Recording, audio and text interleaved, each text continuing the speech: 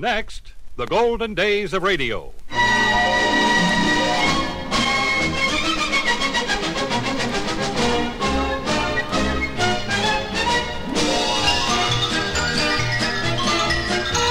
This is Frank Brzee inviting you to join me for the golden days of radio. Great moments from radio programs of the past, headlining some of the world's most famous personalities. On this program, we are featuring a host of stars, including Ed Wynn, Howard and Sheldon, Rudy Valley, Pick and Pat, Colonel Stoopnagle, Amos and Andy, Fred Allen, and many more.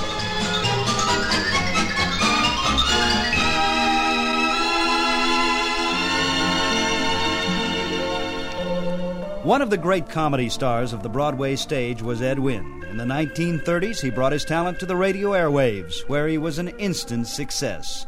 From 1936, here's an excerpt from The Ed Wynn Show. Now it's time for a litter box, Gulliver. Yeah. And here's the first one from Denver, Colorado. Denver, yeah. Dear Gulliver, can you tell me if the Townsend plan, which is to give a pension after you are 60 years of age, applies to women as well as men? Signed, Anxious. Dear Anxious, the Townsend plan is strictly for men. You ought to know they'll never get a woman to admit she's 60. Go ahead. Go on, Johnny. Here's one from Bismarck, North Dakota. Bismarck. Oh, Dear Gulliver, no, that's should a woman keep working after she gets married? Signed, Puppy Love. Of course. Silly. Dear Hot Dog. What is it? That's all right. Dog. Yes, a woman should go right on working for a living. Just because she happened to get married is no reason she should starve to death. Here's one from St. Albans, West Virginia. St. Albans! Oh, I love St. Albans. Dear Gulliver, yeah. Here's something that's worried me for years. Yeah. Why do they have mirrors on slot machines? Signed, I Chew Gum. Dear Under the Seat. Yes, I'll tell you why mirrors are on slot machines. They're on there so that when you put a penny in and get sore because you can't get any gum, you look in the mirror and see how awful you look and you calm right down. During the 10 years that Rudy Valley hosted the Fleischman Hour, he presented more stars on the air than any other entertainer. Here's Tom Howard and George Sheldon on The Rudy Valley Show. No. And I'll just bet you $10 I can make you say, oh, no, I haven't. Now, wait a minute, George. You're going to make me say something that I don't want to say? Absolutely. Oh, you're going to make me say what? Oh, no, I haven't. Go ahead. Well, how much All you right, bet? I'll bet you $10. All right, put the money up there. Here's Go ahead. mine right You here. want to bet me you're going to make me say, go ahead. Oh, go no, ahead. I haven't. Yeah, go ahead and Now, make me pay say it. attention I'm now. listening, yeah. Now, you're walking down the street. Yeah, well, go There's ahead. an automobile coming along at about a 40-mile clip. Well? And it hits an old lady and a young man and knocks them to the sidewalk. Yeah? Now, you happen to be there. Which one would you pick up first? That old lady or that young man? Why, certainly the old lady, of course. Oh, Tom, you've heard this story before. Oh, no, I haven't. Wait a minute, George. Wait a minute. There's a cat. There's a cat There's there. no catch at all. Listen, You lose. George, wait, George. Does Rudy know? I don't think he does. Get him Tom. down here. Say, Rudy. Oh, Rudy. That's right. Got another idea here, Rudy, George. Got another idea. I'm going to bet you can't pick up the old lady. What? What? I don't know. What's the mistake? No. He means that he's going to make you say, oh, no, I haven't. Yeah, I'm going to make you say, oh, no, I haven't. Let me get this straight now. Yeah. You're going to make me say, oh, no, I haven't. Yeah, I'm going to bet you $10, Rudy. Okay, here's my 10. You mean it was your 10? All right, we'll let George hold the That's thing. it. You don't mind. All right, Tom, now go ahead and make me. You ready, Rudy? Right. Well, here it is, Rudy. Down the street, an old lady is running 40 miles an hour, and she knocks over an automobile. Oh, wait a minute, Tom. Wait a minute. No, that's wrong. The young man knocks down the old What lady. is he talking about? Tom, What? an automobile comes along and knocks down an old lady and a young man. I got it. An automobile comes along, Rudy, and knocks down an old lady and a young man. Now, you're standing on the corner. Which one would you pick up? The old lady or the young man? Why, Tom, I'd pick up the old lady. Your fans will love you for that, Rudy. So, but just a minute, Rudy. You've heard this story before. You bet your life I have. Say, wait a minute here. Wait a minute. You lose. Two more stars who were popular on early radio did comedy routines that I think were well ahead of their time. From the Maxwell House Showboat program in 1935, here is Pick and Pat. Look here, I just got a letter from my Uncle Nicodemus. Well, what does your uncle do? Well, he don't raise hogs. Well, to fool you, I don't care what he don't do. What I want to know is what he do. Well, I just told you, he makes his living by not raising hogs.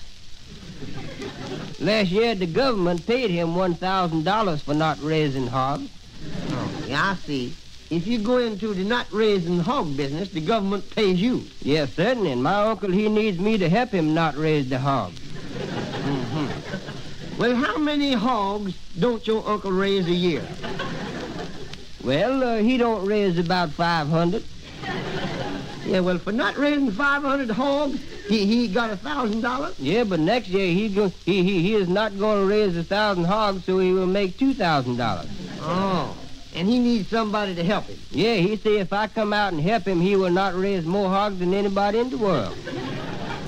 Well, he certainly picked the right man not to help him. Yeah, I say he did, because I never raised a hog in my life. You want to tell me this? What kind of hogs don't your uncle raise? Oh, well, he don't raise anything but the best. Well, tell me this. To not raise those fine hogs, what don't he feed them? Well, for one thing, he don't feed them corn. Why not? Because he is also into not raising corn business. Oh, is that pretty good, too? Pretty good, son. That's better. Well, if he's getting along so good, why don't he not hire you to help him not raise hogs?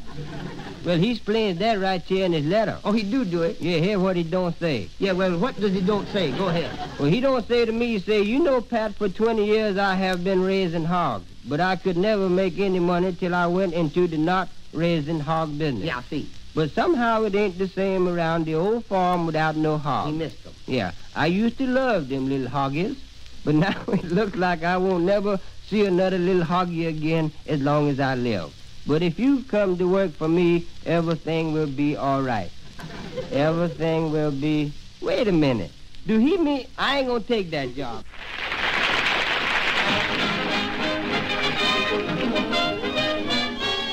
Here's another comedy team. They began broadcasting in 1927, but they were strictly radio stars. And just 2 years after they went on the air, by 1929, they had the most popular show in the country. Of course, I'm referring to Amos and Andy. We hear them in a sketch with motion picture star Walter Houston. Well, I didn't know that we was out of gasoline. We must have a leak in the tank or something. Yeah, where in the world is it? Here we is 100 miles away from Los Angeles, up in the mountains. Done lost our way, and we're out of gasoline. Well, the thing for us to do is to go to this house down here and ask the man let us use the telephone. Well, here's the house. Yeah, there's the man's mailbox with his name on it. What did that spell? Say on the mailbox, WALTERHUSTON. Go ahead, knock on the front door. Yeah, wait a minute, I hear somebody coming. How do you do? How you do, sir? How you do, sir? Mister, could we use your telephone, please, sir? Well, I'm very sorry, but I don't have a telephone. Could I be of any assistance to you? Well, we got on this road out there in front of your house, and we run out of gasoline, and... But I think I could let you have a little gasoline. Yeah, sir, well, we'll pay you for it. Oh, that's all right. Let's walk out here and go around in the back. You boys don't have a can or anything, do you? No, sir, we ain't got nothing, but we look around and see if we can find something. Yeah. Oh, here's one you can have. Yeah, you can keep this. This show is nice of you, mister. Yeah, sir, we won't pay you for it. Oh, no, that's all right. You forget about that. Sit down there. How come you live up here in the mountains by yourself? Well, I'll tell you. You see, I'm in a business that, well, it's a sort of nerve-wracking. When I'm working, it feels like I'm on a merry-go-round. You work in Los Angeles or Hollywood or someplace like Yes, that? I've worked in Hollywood quite a bit. When I finish my work, well, I just have a feeling that I'd like to get away, so I come up here and enjoy this little place. You know, I find that if a man will get away from his work part of the time, and just think without the turmoil of worry, and going here and there, well, it does you a lot of good. Yeah, that rest do anybody good. That's what I preach all the time. You know, boys, when I come up here, I find that I can think better. I get something out of life that I didn't know existed. Yes, sir. Yeah, that Hollywood is a busy place, all right. Yes, Hollywood is a busy place. And I guess a lot of people think it's sort of a playground. But a lot of people work awfully hard in Hollywood, and I've seen the work there drive them almost insane. But, boys, this little place up here, well, I think every man in his heart would like to come to such a place someday and spend some time. Of course, some people might not like the dead silence of the night or the quietness of the day, but I love it. Yes, sir, I love it. Yeah, sir, well, mister, we'll get going now. And before we go, I want to tell you how much we thank you for giving us the gasoline. It saved us a long walk, all right. All right, boys. Well, good luck to you. Yeah, good luck to you. Goodbye. Thank you very much. You know, he's one of the nicest fellas I ever met in my life. His face kind of Made you feel at home, didn't it? It sure did. Yeah, there's the mailbox. What'd that say on there again? WALTERHUSTON. Nice fellow, wasn't he? He sure was. Sometimes I wish I hadn't married. All my wife does is nag, nag, nag. What happened now? Oh, she keeps telling me I should get SGLI insurance night and day and night. SGLI. Then you haven't signed up for SGLI? Right. You don't have security and protection for your family? Yeah, right. And you're not buying the lowest cost insurance found anywhere? Right. And you aren't taking advantage of SGLI's new rate, which is 15% lower? Right. You know what you are. What? Wrong. Colonel Stoopnagel had a unique style of comedy. Listen to this excerpt from 1938, and you'll see what I mean. Now, another example of the simple life is 90-year-old Herman Heisler, a South Norwalk farmer. Why, at 90, is Mr. Heisler still in perfect health? Because every morning, rain or shine, he gets up at 5, hitches his wife to the plow, and is back in bed by 5:30. Most of us agree that our health depends on our food.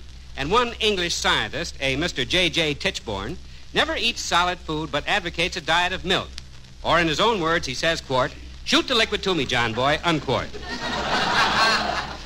However, some of our authorities insist that health does not depend on food. Leader of this school of thought is the eminent French physiologist Robert Jacques Rochambeau de Flaubert, who once remarked, "It ain't what you chew, it's the way that you chew it." Dr. Flaubert has written several other song hits, too, including "My Heart Belongs to the Smithsonian Institute." Now suppose we delve a bit into the history of health. Who invented health? Where did it originate? Is health here to stay? How do you spell health? Let us consider for a moment the findings of Dr. James K. Willis.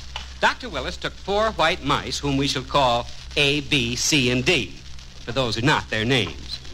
To mice A and B, Dr. Willis fed barley, raspberry jelly, and gluten bread. But to mice C and D, he fed barley, raspberry jelly, and gluten bread trimmed. With what result? With what result? Mice A and B are sluggish and cannot even perform simple sums in arithmetic. But mice C and D are brilliant conversationalists and mingle in high society. And when I saw them last, they were wearing tails. But to bring my little talk on National Health Week to a close, I now demonstrate a most amazing scientific achievement. A machine which enables us to hear a human heartbeat amplified many times. I place the microphone of the machine to my chest, thus, and now listen to the heartbeat.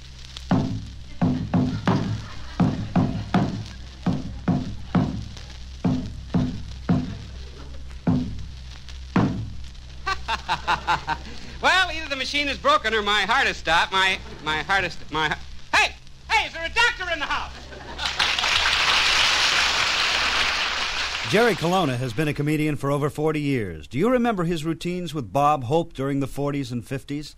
Well, here's Mr. Colonna's first radio appearance. It was on the Fred Allen Show in the late 30s. And now, ladies and gentlemen, we have another vocal treat in store for you.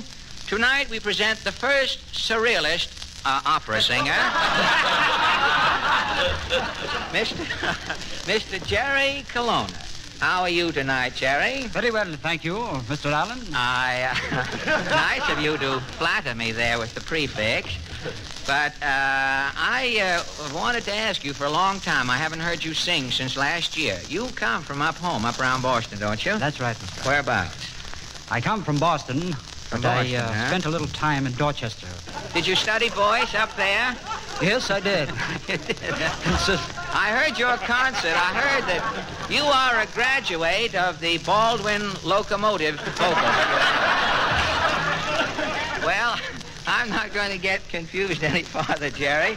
I'm just going to ask you what your first number tonight is going to be.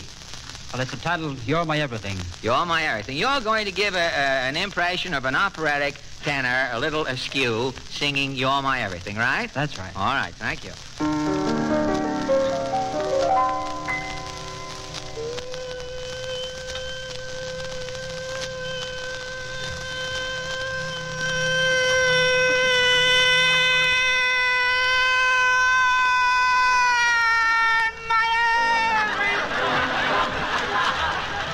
Everything I need, you're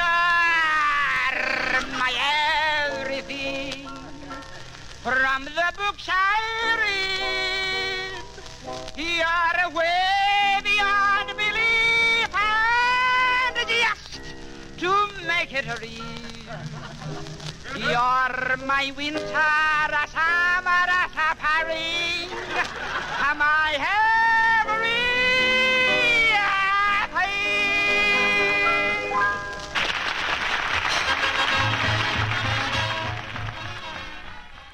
Newscaster Walter Winchell had the nation listening to his Sunday night radio program during the 30s and 40s. His classic style of newscasting has never been equaled. In the mid-30s, Winchell had a feud, in a comic way, of course, with orchestra leader Ben Burney. Here's how it went. May I say a few words? About yourself, as usual? No, about you. Well, remember, there are ladies present. Would you care to split a microphone with me, Ruby Lips? I'd love to. Well, what are we waiting for? Let's get him up here, Mr. Winchell.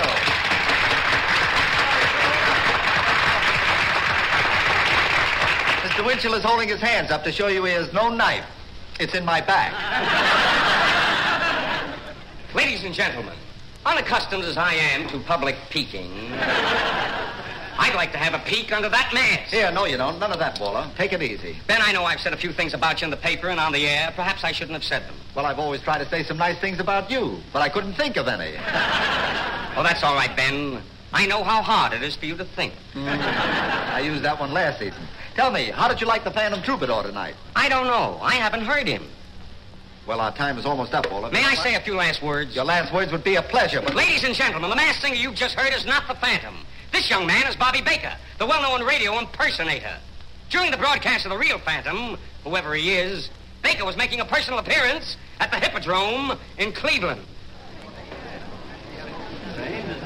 And 50 will get Bernie 100 if he can prove I'm wrong. And another thing I forgot to tell you about it, ladies and gentlemen.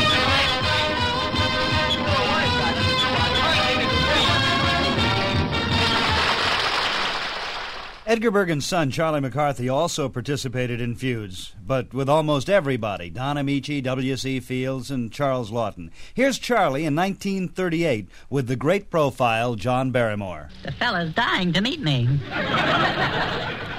After all, why should I talk to McCarthy? He's the insidious individual who is most responsible for tearing down the glorious traditions of our theater. Talk to McCarthy. Bah! That's going to cost him.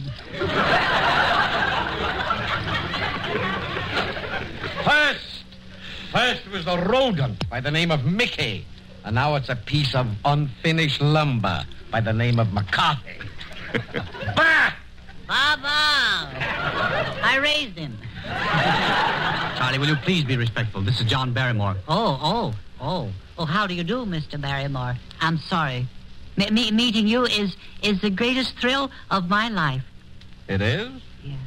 Well, maybe I was wrong about you. Yes, it is a thrill. Now I can tell everybody I've met the brother of Lionel Barrymore.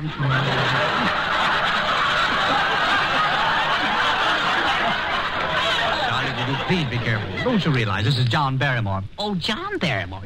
Why didn't you tell me? Well, I did. Well, I knew I heard the name somewhere. Mr. Barrymore, are you interested in the theater?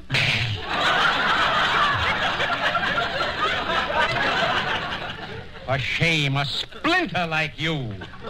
Hardly out of the sawmill. With the sap not yet dry behind your ears. Lay off, McDuff.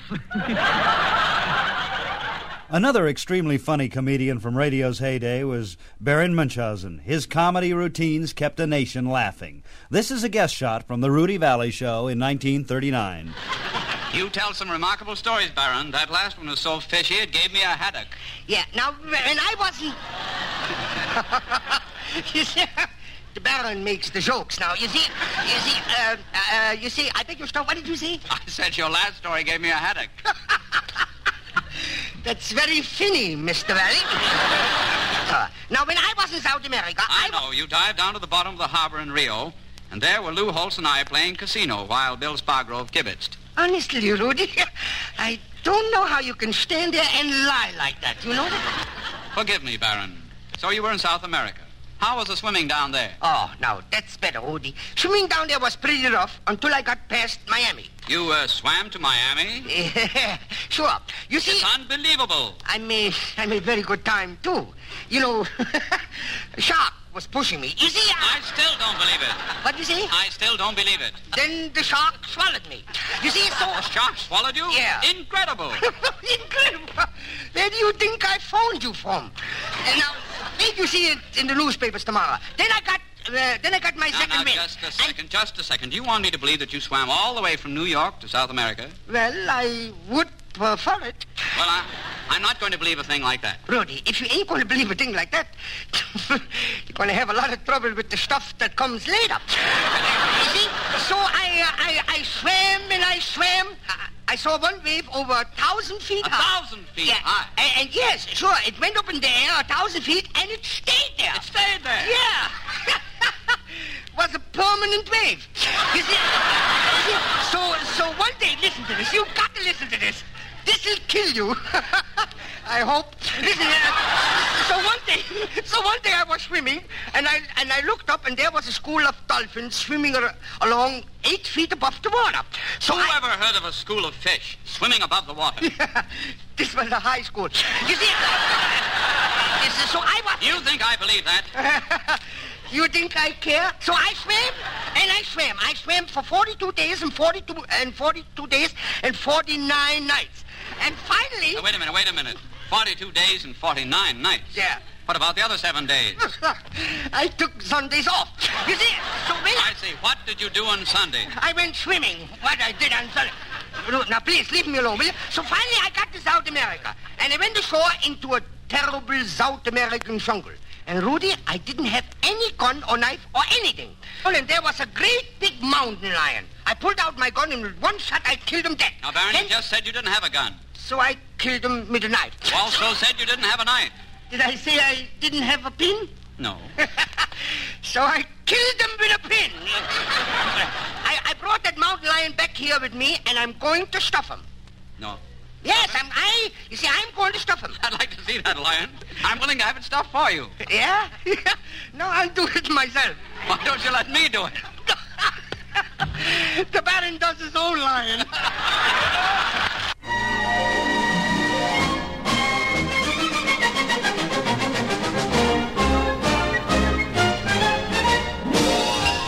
Well, that wraps up this edition of the Golden Days of Radio. Are you one of those who take for granted the liberties and freedoms granted you as an American citizen?